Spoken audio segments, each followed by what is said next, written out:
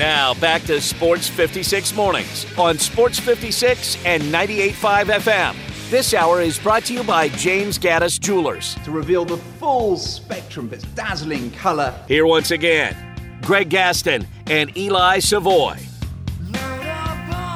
It was an extremely busy first hour. That will continue in hour number 2. We got a couple of great guests coming up for you.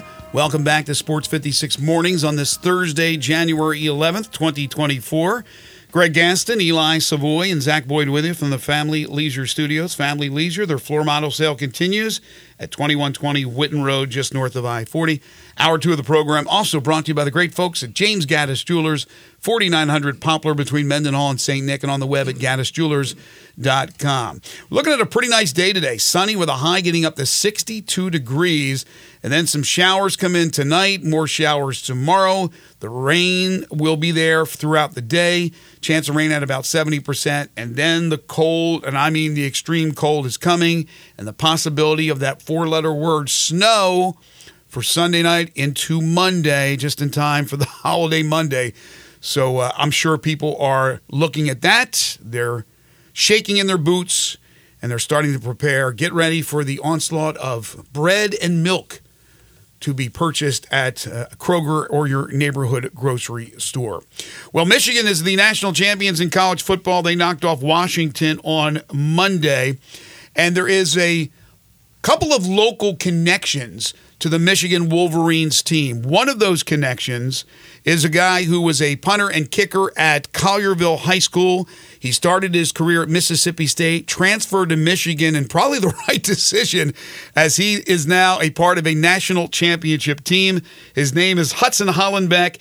You can follow him on Twitter at Hollenbeck_H6. He joins us now from Ann Arbor, Michigan. Hudson, thank you for joining us. Congratulations.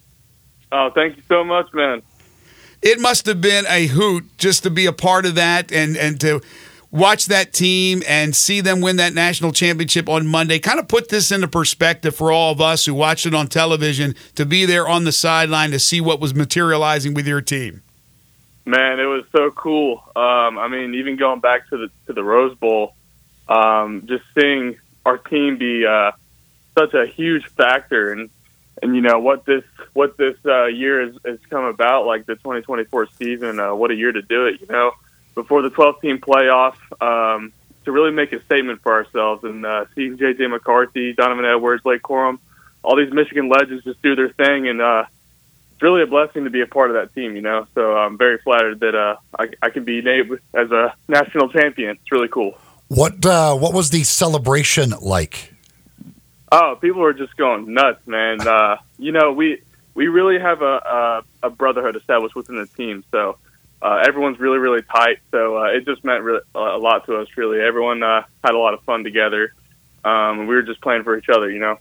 What was there a favorite moment in the celebration? I know I've seen a picture of you holding the trophy, kissing the trophy. Like, was there a moment that it kind of that you'll like that will be that moment that you'll always remember?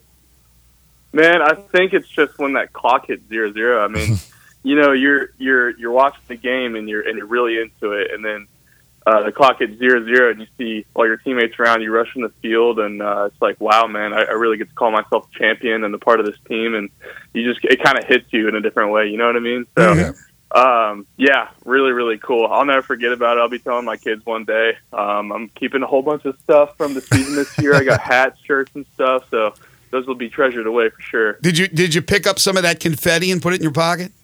Yeah, not only did I do that, but I also have my rose still from the game. I'm going to try to keep that as preserved as possible.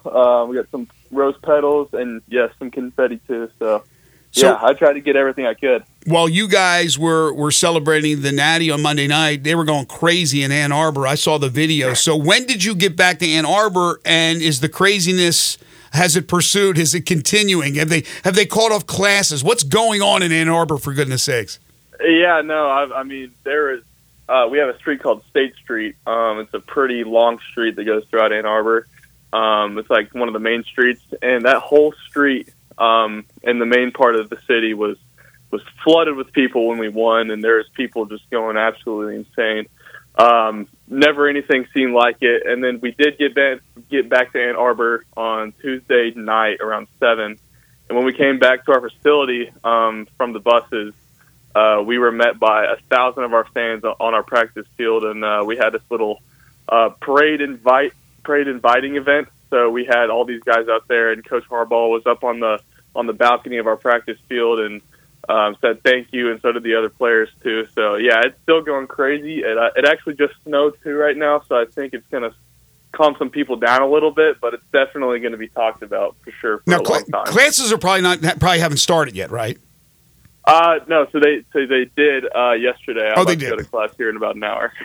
You mentioned going back to the Rose Bowl. Obviously, this game at the end, you guys knew you were winning it. You got to watch that clock tick down. Right. On the sideline, in overtime, that last play that Alabama's running, like, what was it like watching that unfold and then seeing them get that stop?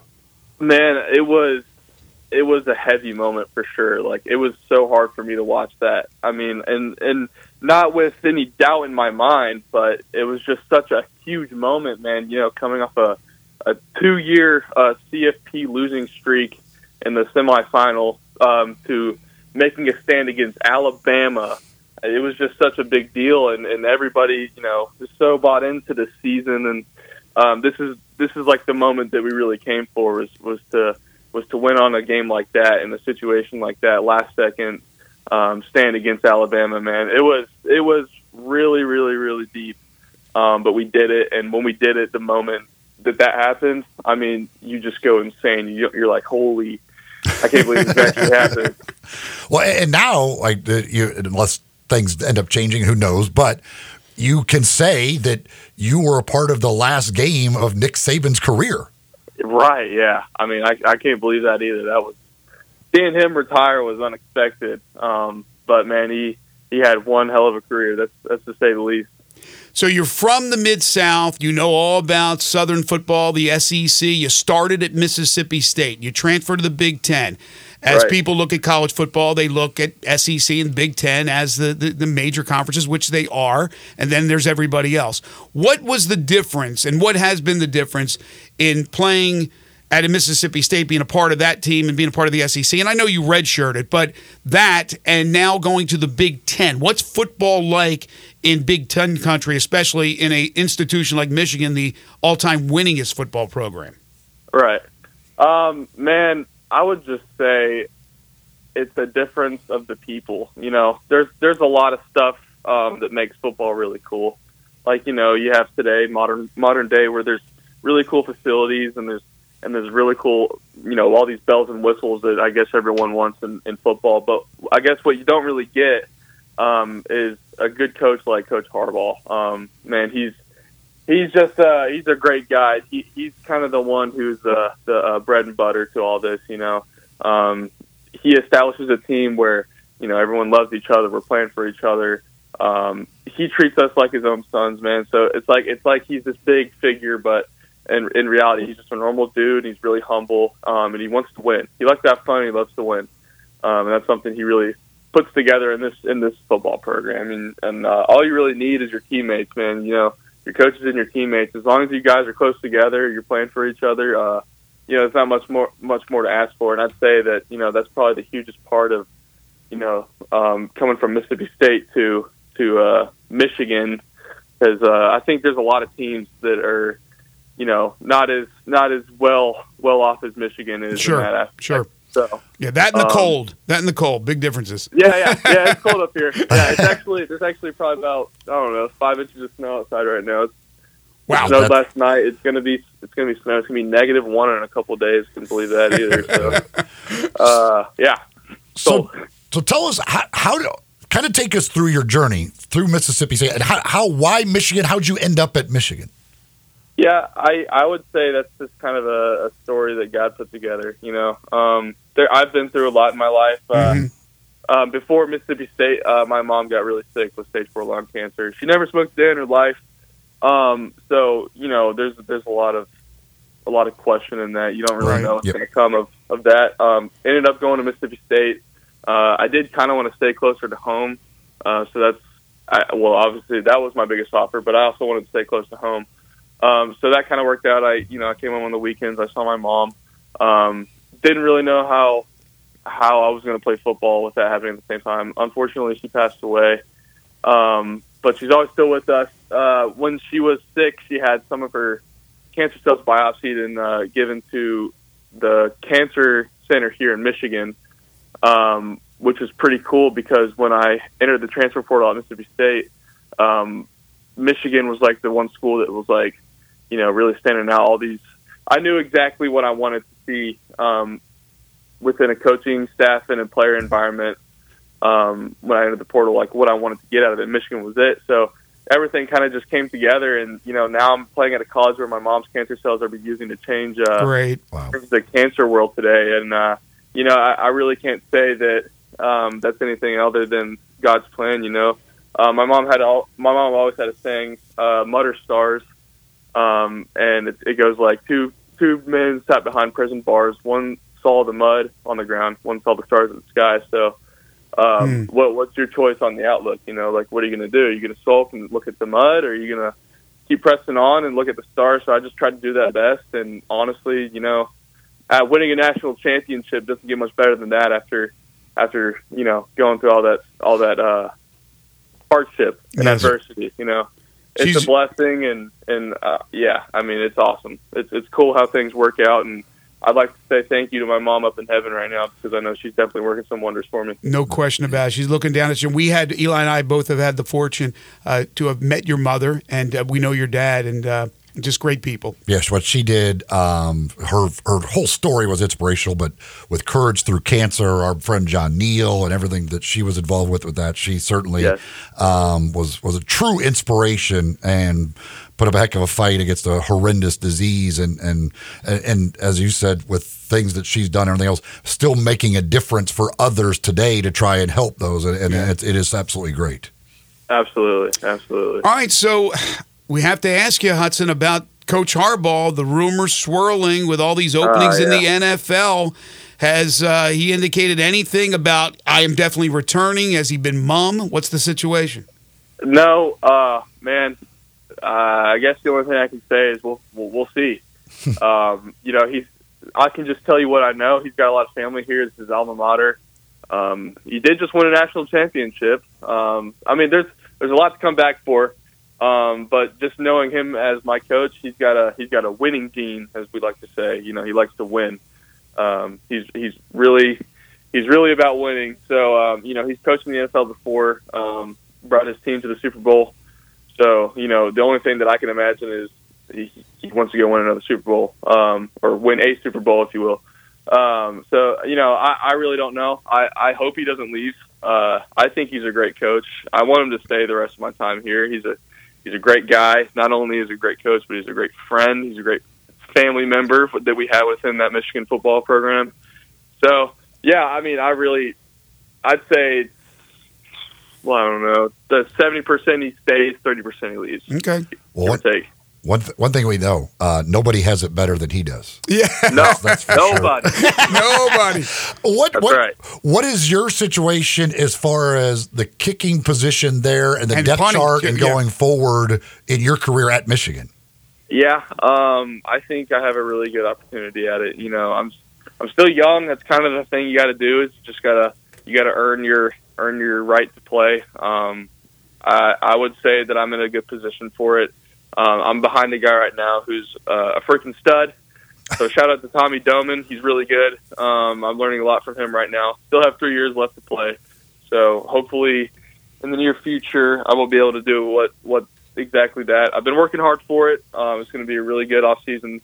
So we're going to put in some work and see where it takes us. But I feel good about it. Well, we wish you the best of luck. And then finally, of course, what would be an interview without a Michigan person, without a discussion about everything that went on with the signs and the stealing of the signs and all that controversy? It seemed like it was Michigan against the world, right? If you weren't a Michigan alum or a Michigan fan, then everybody was rooting against you, certainly Monday night and certainly in that semifinal against Alabama. So you guys probably used that as a badge of honor. But what was it like with all the accusations and then obviously what came to light from that whole scandal during the season? Right. I'm just a player, and stuff kind of just happened. I can't tell you that I was very involved in that.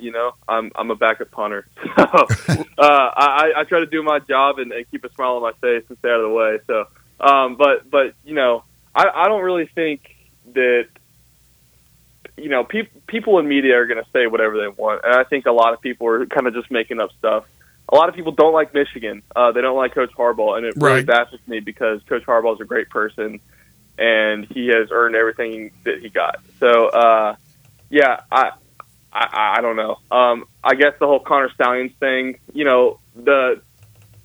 were watching film of other teams, but we were doing it legally, and I guess that there was one situation where Connor Stallions was involved with Central Michigan, or where he was there or something. I don't know. I mean, I didn't get the full story, but I did see a potential picture of him on the sideline. So people got really upset about that. But a lot of teams are doing that. So I don't really get that. But I do know that at the end of the season, Ohio State was getting into lots of trouble with these iPads and film leaks on them and something going on with that. So I think it turns out that Ohio State was trying to cover it up for themselves.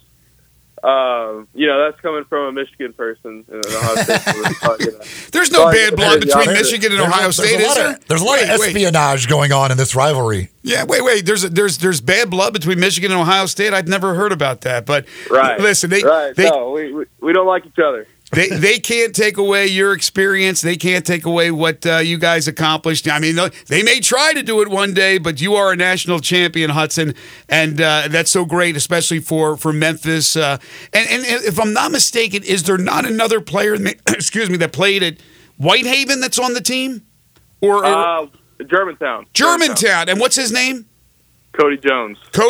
So congratulations to Cody Jones as well. So 2 local players, former prep standouts, winning a national championship as part of the Michigan Wolverines. Hudson, thank you so much. We don't want to make you late for your return to school, to return to your classes, but we wish you nothing but the best. And again, congratulations. Thanks for joining us. Thank you guys so much. Go Blue and go Dragons. Thank you, Hudson. Hudson Hollenbeck, Michigan punter/kicker, who starred at Collierville High School. You'll follow him on Twitter at Hollenbeck_H6. Good young man. Great family.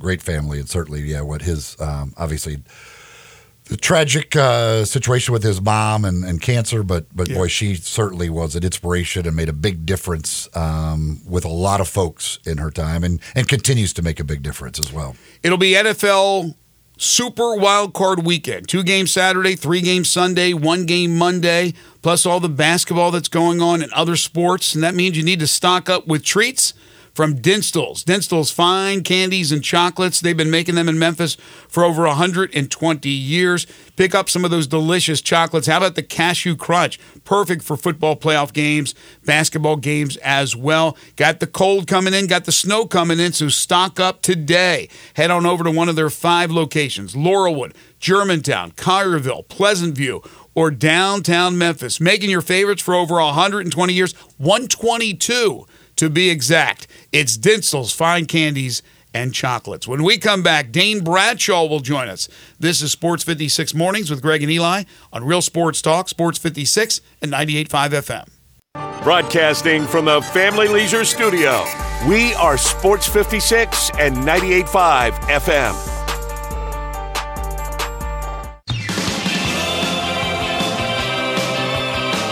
Now, back to Sports 56 Mornings. Isn't it a lovely morning? On Sports 56 and 98.5 FM. This hour brought to you by James Gaddis Jewelers.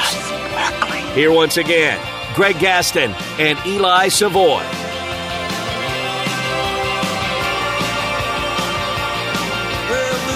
We have been focusing on the football world, and understandably so, with the huge news yesterday, Nick Saban retiring, and then this morning, all signs pointing to Bill Belichick and the New England Patriots severing their relationship after 24 seasons for Belichick and 7 Super Bowl championships. But there's more than just football. As we talked about earlier, the Tigers surviving UTSA in overtime last night, but the last 48 hours in college basketball, 1 has gone down, 2 has gone down, 4 has gone down, 3 has gone down, 5 has gone down. 1, 2, 3, 5. The only one surviving so far is Connecticut at number 4. They may find themselves the defending champions number 1 before too long. So it has been crazy in college basketball, and the SEC season is off to a wild start as well. We are very pleased to be joined by our good friend, the former Tennessee Vols star, White Station standout, SEC Network basketball analyst, Dane Bradshaw, joining us on the program. You can follow him on Twitter at Dane Bradshaw. We had a crazy year last year, Dane, in college basketball. I think we're going down that same turnpike, and I think the SEC could be wild and wacky as well. Hope you're doing well. Happy New Year to you. Yeah, I'm great. And with all that breaking news in football, you wouldn't hurt my feelings to postpone me to next week. So thanks for keeping your commitment to me. But we'll distract people. There's plenty of time for the Saban talk and Belichick. But yeah, it's been wild, man. And you sit there and you think you've got a good feel on some of these top teams because there have been some really good non-conference games, whether it's the Maui Invitational or just good matchups to improve their strength of schedules. And, but the other part of that is there's more film out there, there's more tape, and more teams can say, hey, this is exactly what this player can and can't do, and this is exactly what won't work against this team. And so I think that's where you see a little bit of that right now is just some of the game plan and strategy. And look, of course, you got young college kids that can just have an off night every once in a while, too, sure. Catching teams on a bad night. Your alma mater, Tennessee, very impressive with what they did to Ole Miss. That was at home. Last night they go on the road to Mississippi State. Ziegler and Connect were great. They didn't get much help, and they lose there. I think that this Tennessee team, with Ziegler now getting back to form, is good enough to win it all. How good do you think this Tennessee team is? Yeah, and Mississippi State's really good. I was worried about this game for Tennessee because I know Chris Jans showed his team last year that they had Tennessee on the ropes, and it took a remarkable effort by Zakai Ziegler to get that road win for Tennessee against a really gritty Mississippi State team, despite the rosters being a little bit different now. And so the Bulldogs did enough in that first half.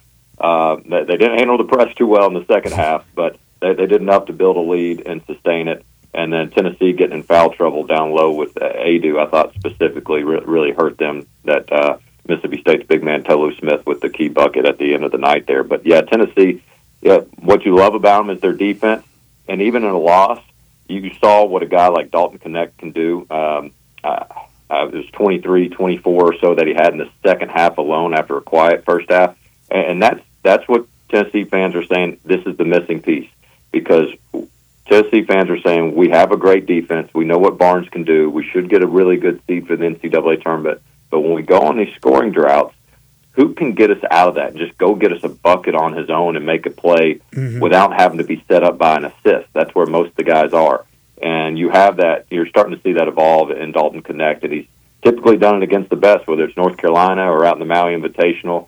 And then, as you alluded to, Zakai Ziegler getting more and more confident as well. But you look across that roster, and there's a couple guys struggling with their confidence right now that they need to get back to full form, and that's Santiago Vescovi, the fifth-year guy that used to be in option A, and now having to adjust to getting his shots as option C, D, and then Gainey, who's the transfer from USC Upstate, who came in as a shooter and just been struggling to find his stroke lately. Ole Miss bounced back nicely from that loss at Tennessee, their first loss and their only loss this season, to beat up on Florida last night. 16 blocks by Ole Miss in that game. They weren't getting a lot of respect despite being undefeated, and they had the win over Memphis, which was a real strong win at the Pavilion. And of course, it didn't help their cause going to Knoxville and getting clobbered. But the way they played last night, how good do you think Ole Miss is?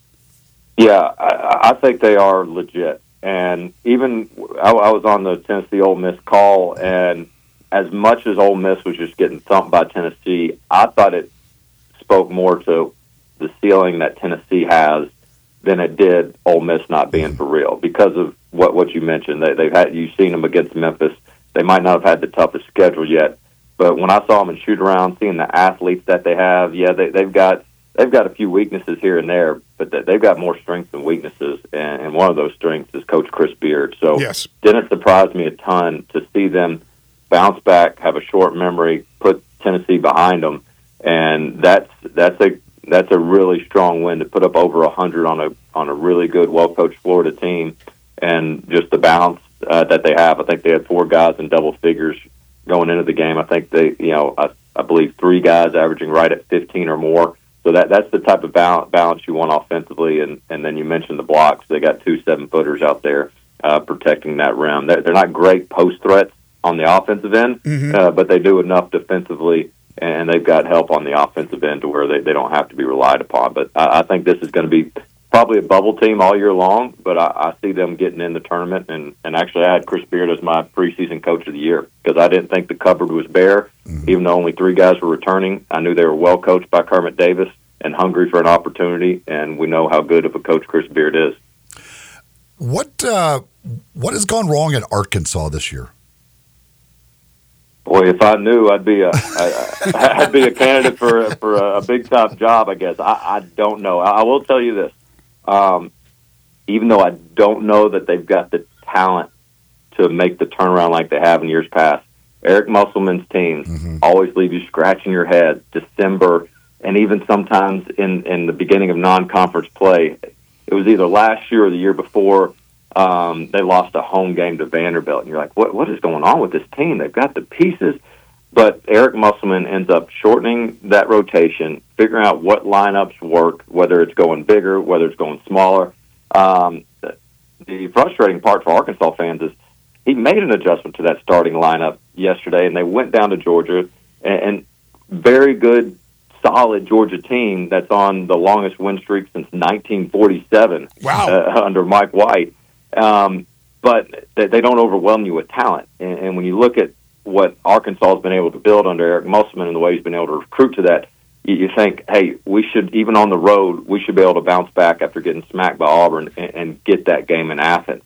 And right now, they just haven't been able to find that recipe because they're not a complicated team offensively. But he gets guys in advantage, disadvantage situations. In years past, guys like Anthony Black, Nick Smith Jr. when he was healthy, those were first-round draft picks, though, that were getting in that space, being able to make something happen.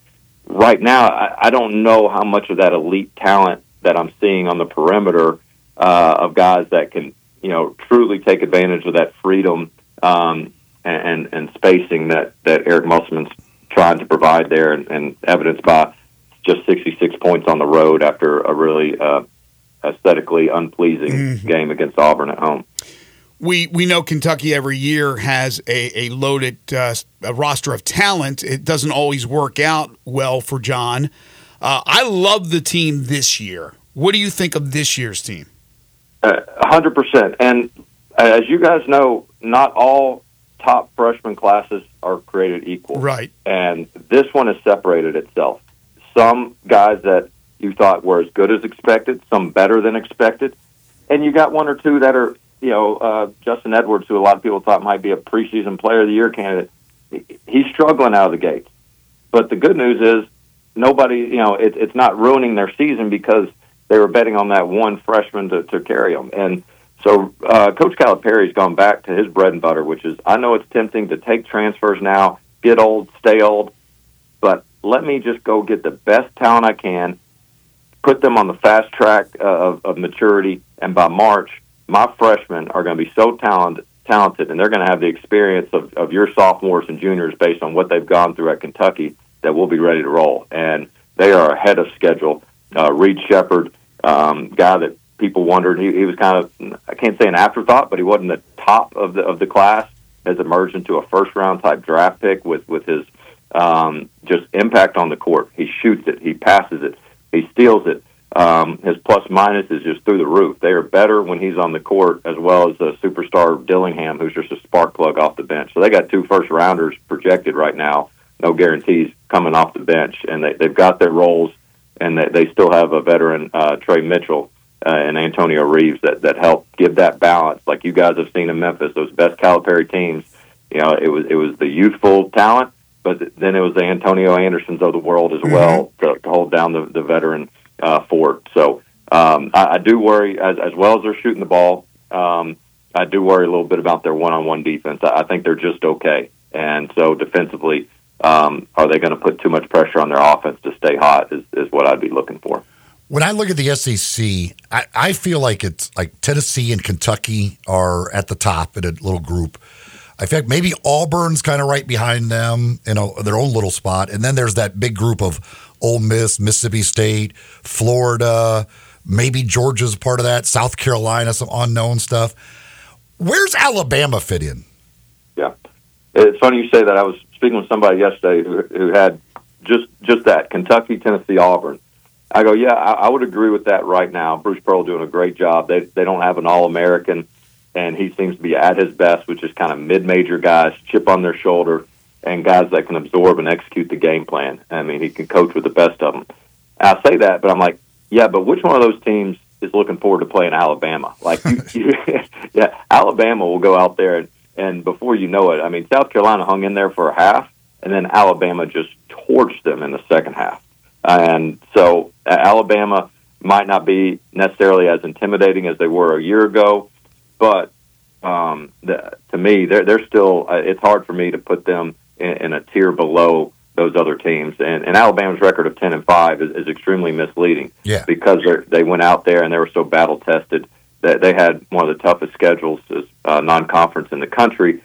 Just came up short in multiple games where they didn't get that quality win. They don't have everybody's attention yet and national respect, but they're right there, and Nate Oates can coach. So I would put them right there with Kentucky, Auburn, and Tennessee, even if it's just a hair down below.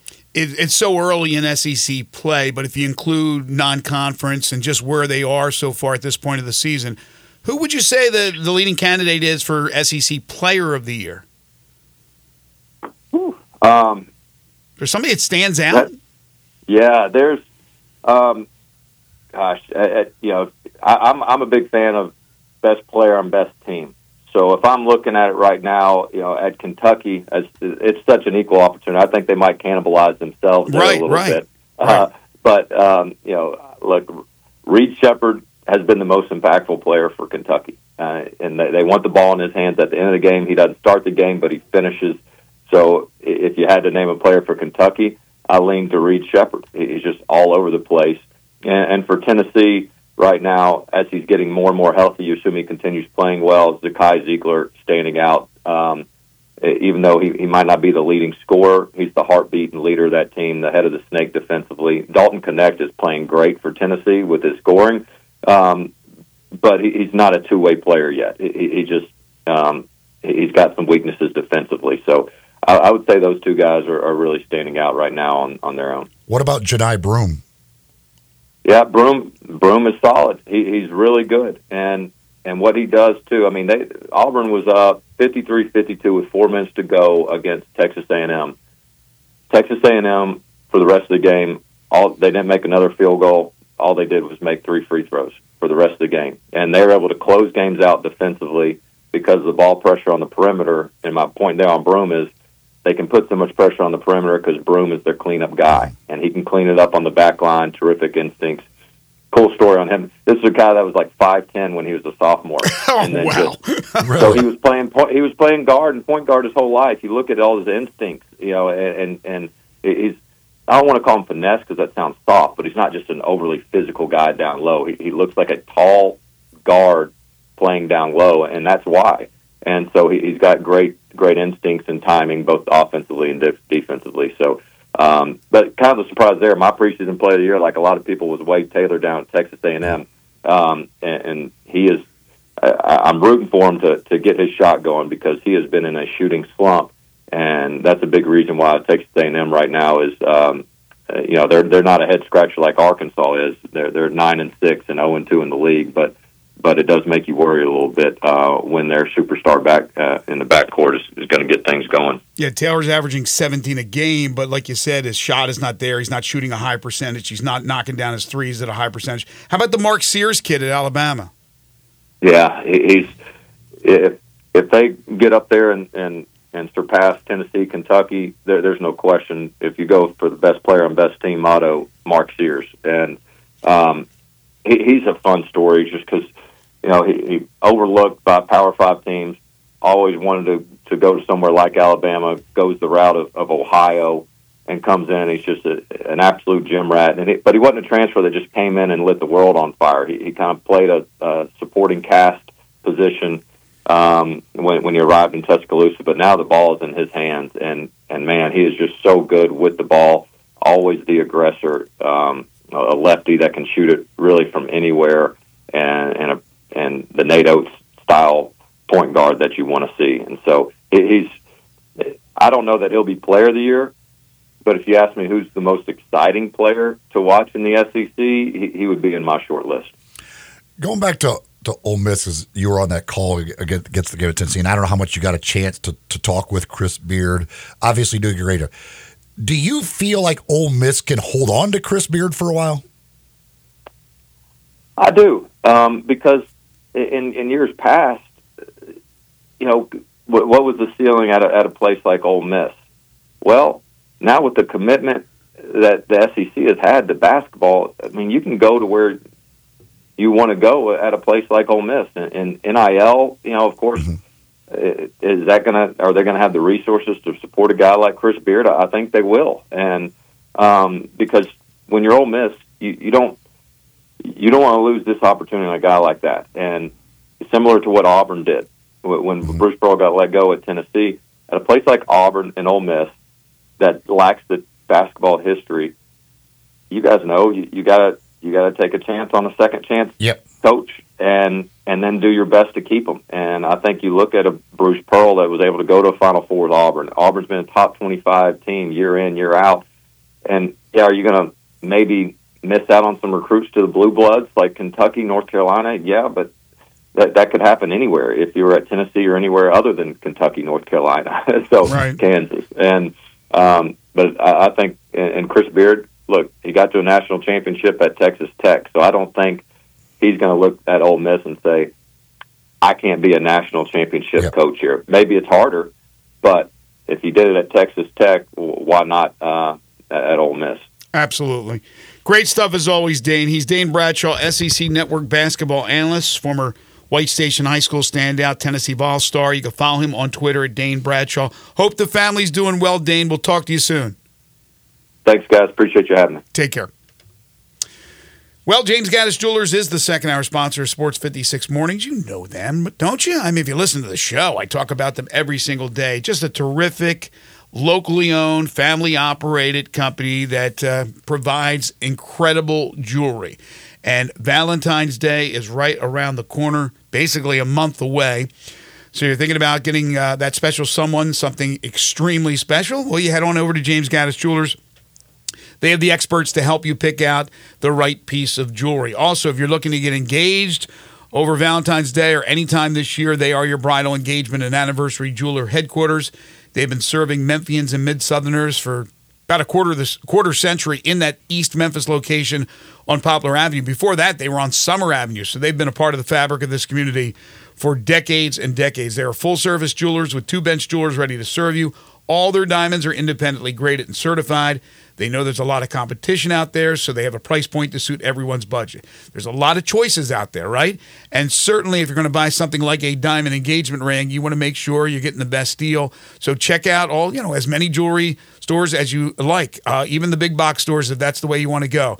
But make sure James Gaddis Jewelers is one of the jewelers to talk to. And again, you get that one-on-one with James and the great folks there at James Gaddis Jewelers. They will help you pick out the right rock or whatever that jewelry is that you're looking at, possibly watches.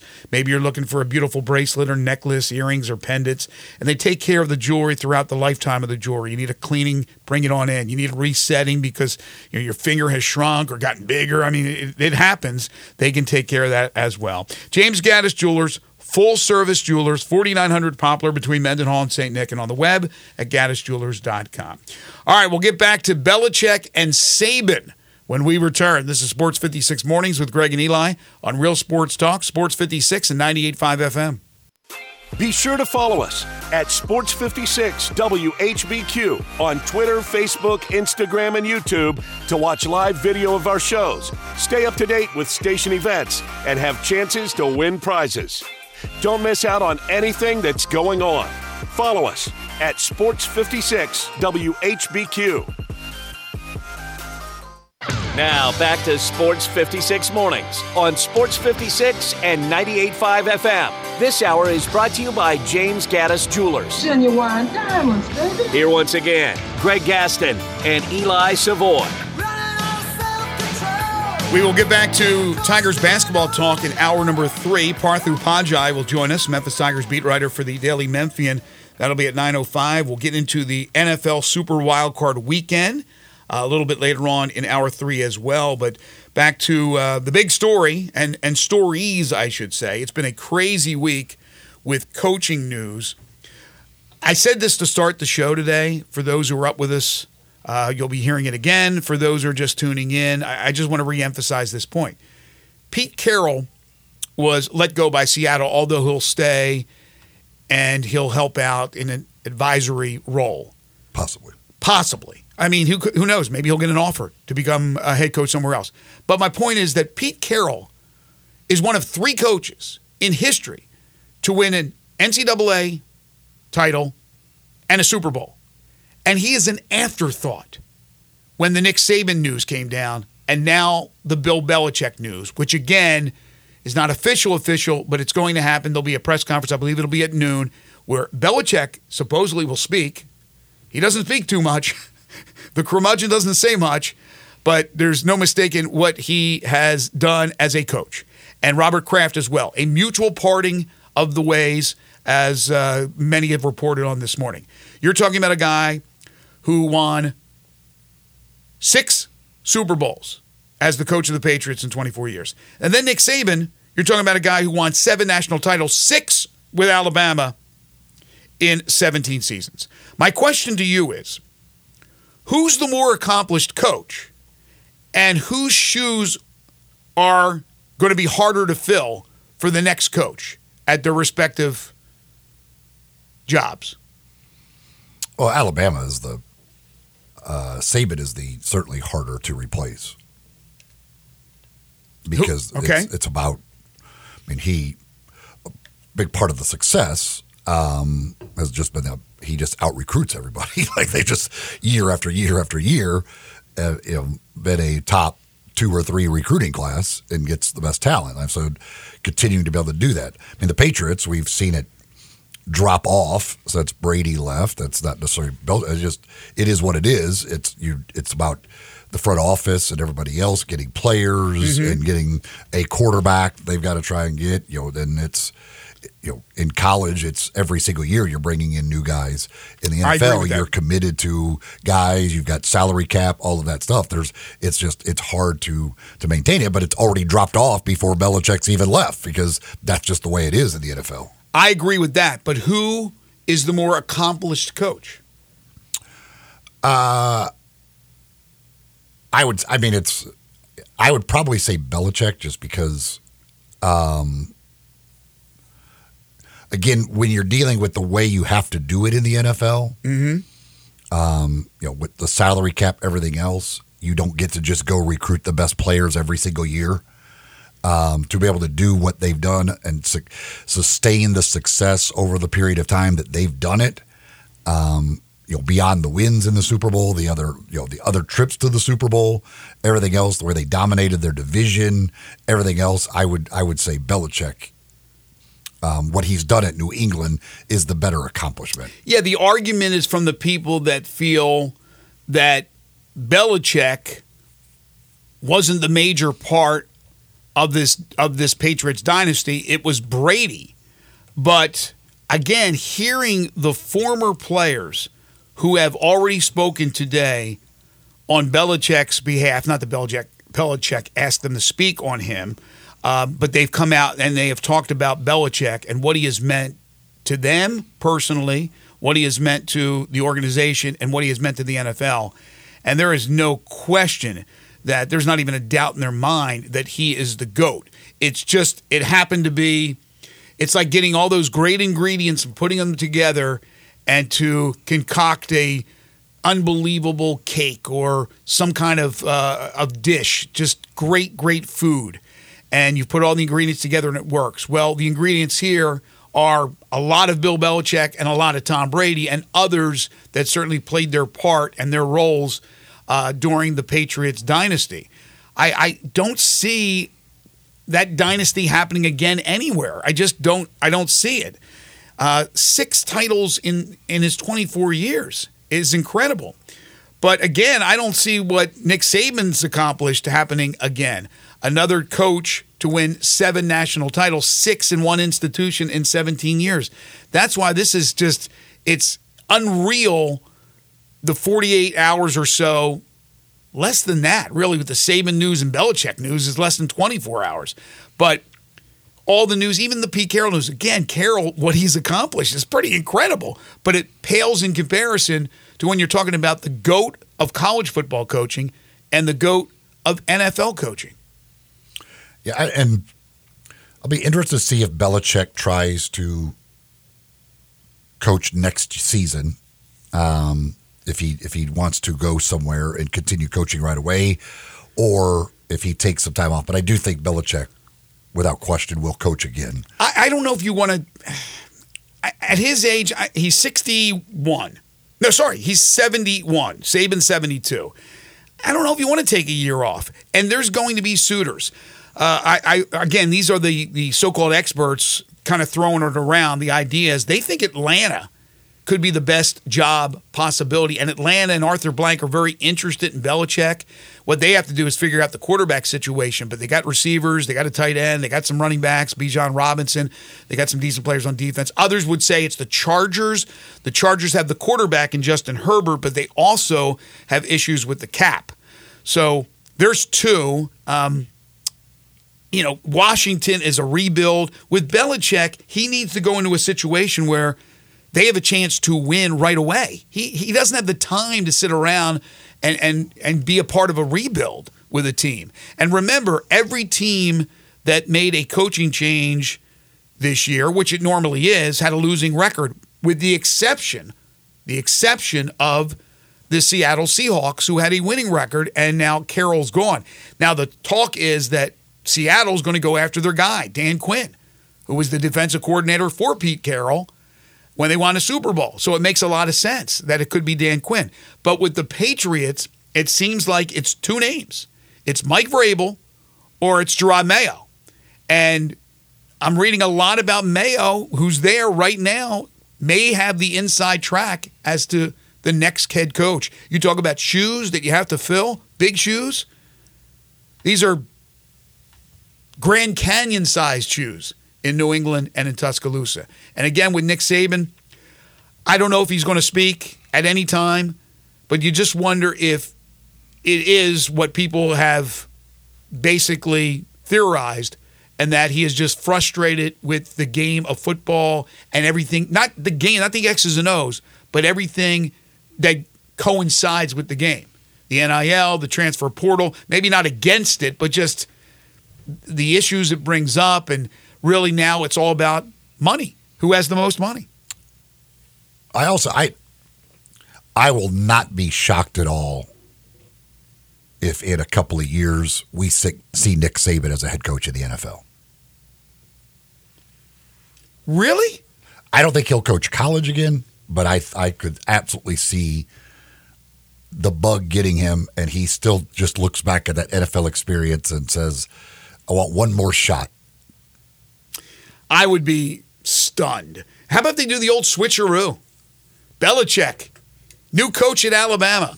Nick Saban takes over in New England. I actually know somebody who said that get out of here. A week ago that Saban was going to retire and they were going to hire Bill Belichick. And I said, Bill Belichick coaching college football. I mean, that you talk about something that I just when say nothing would shock me. Bill Belichick as a coach in college football would be the most shocking thing, I think, in the history of mankind. Can you imagine Belichick in somebody's living room talking to the mom and dad of a recruit? But I absolutely could see Nick Saban thinking, you know what? I don't want to do all the recruiting and all that stuff, but I still want to coach, and I want to prove to myself and others that I could do that NFL thing. And again, we go back. If they had okayed Brees' shoulder and Miami signs Drew Brees, we have no idea what would have ended up happening. He may probably wouldn't have gone to Alabama. Who knows what history would indicate if they had just signed Drew Brees instead of Dante Culpepper. But yeah, I wouldn't be surprised at all to see him still have that bug. And again, I don't think it'd be at the college level again, but I could see it in the NFL. I'll give you some love if that happens. That would really surprise me. All right, we'll take a break. Hour 2 in the books. What a morning it has been. Coming up in hour number 3, we open up, returning to our Tigers basketball conversation, but we'll be joined by an insider, Parth Upadhyay, Memphis Tigers basketball beat writer for the Daily Memphian. That's coming up next at hour number 3. This is Sports 56 Mornings with Greg and Eli on Real Sports Talk, Sports 56 and 98.5 FM.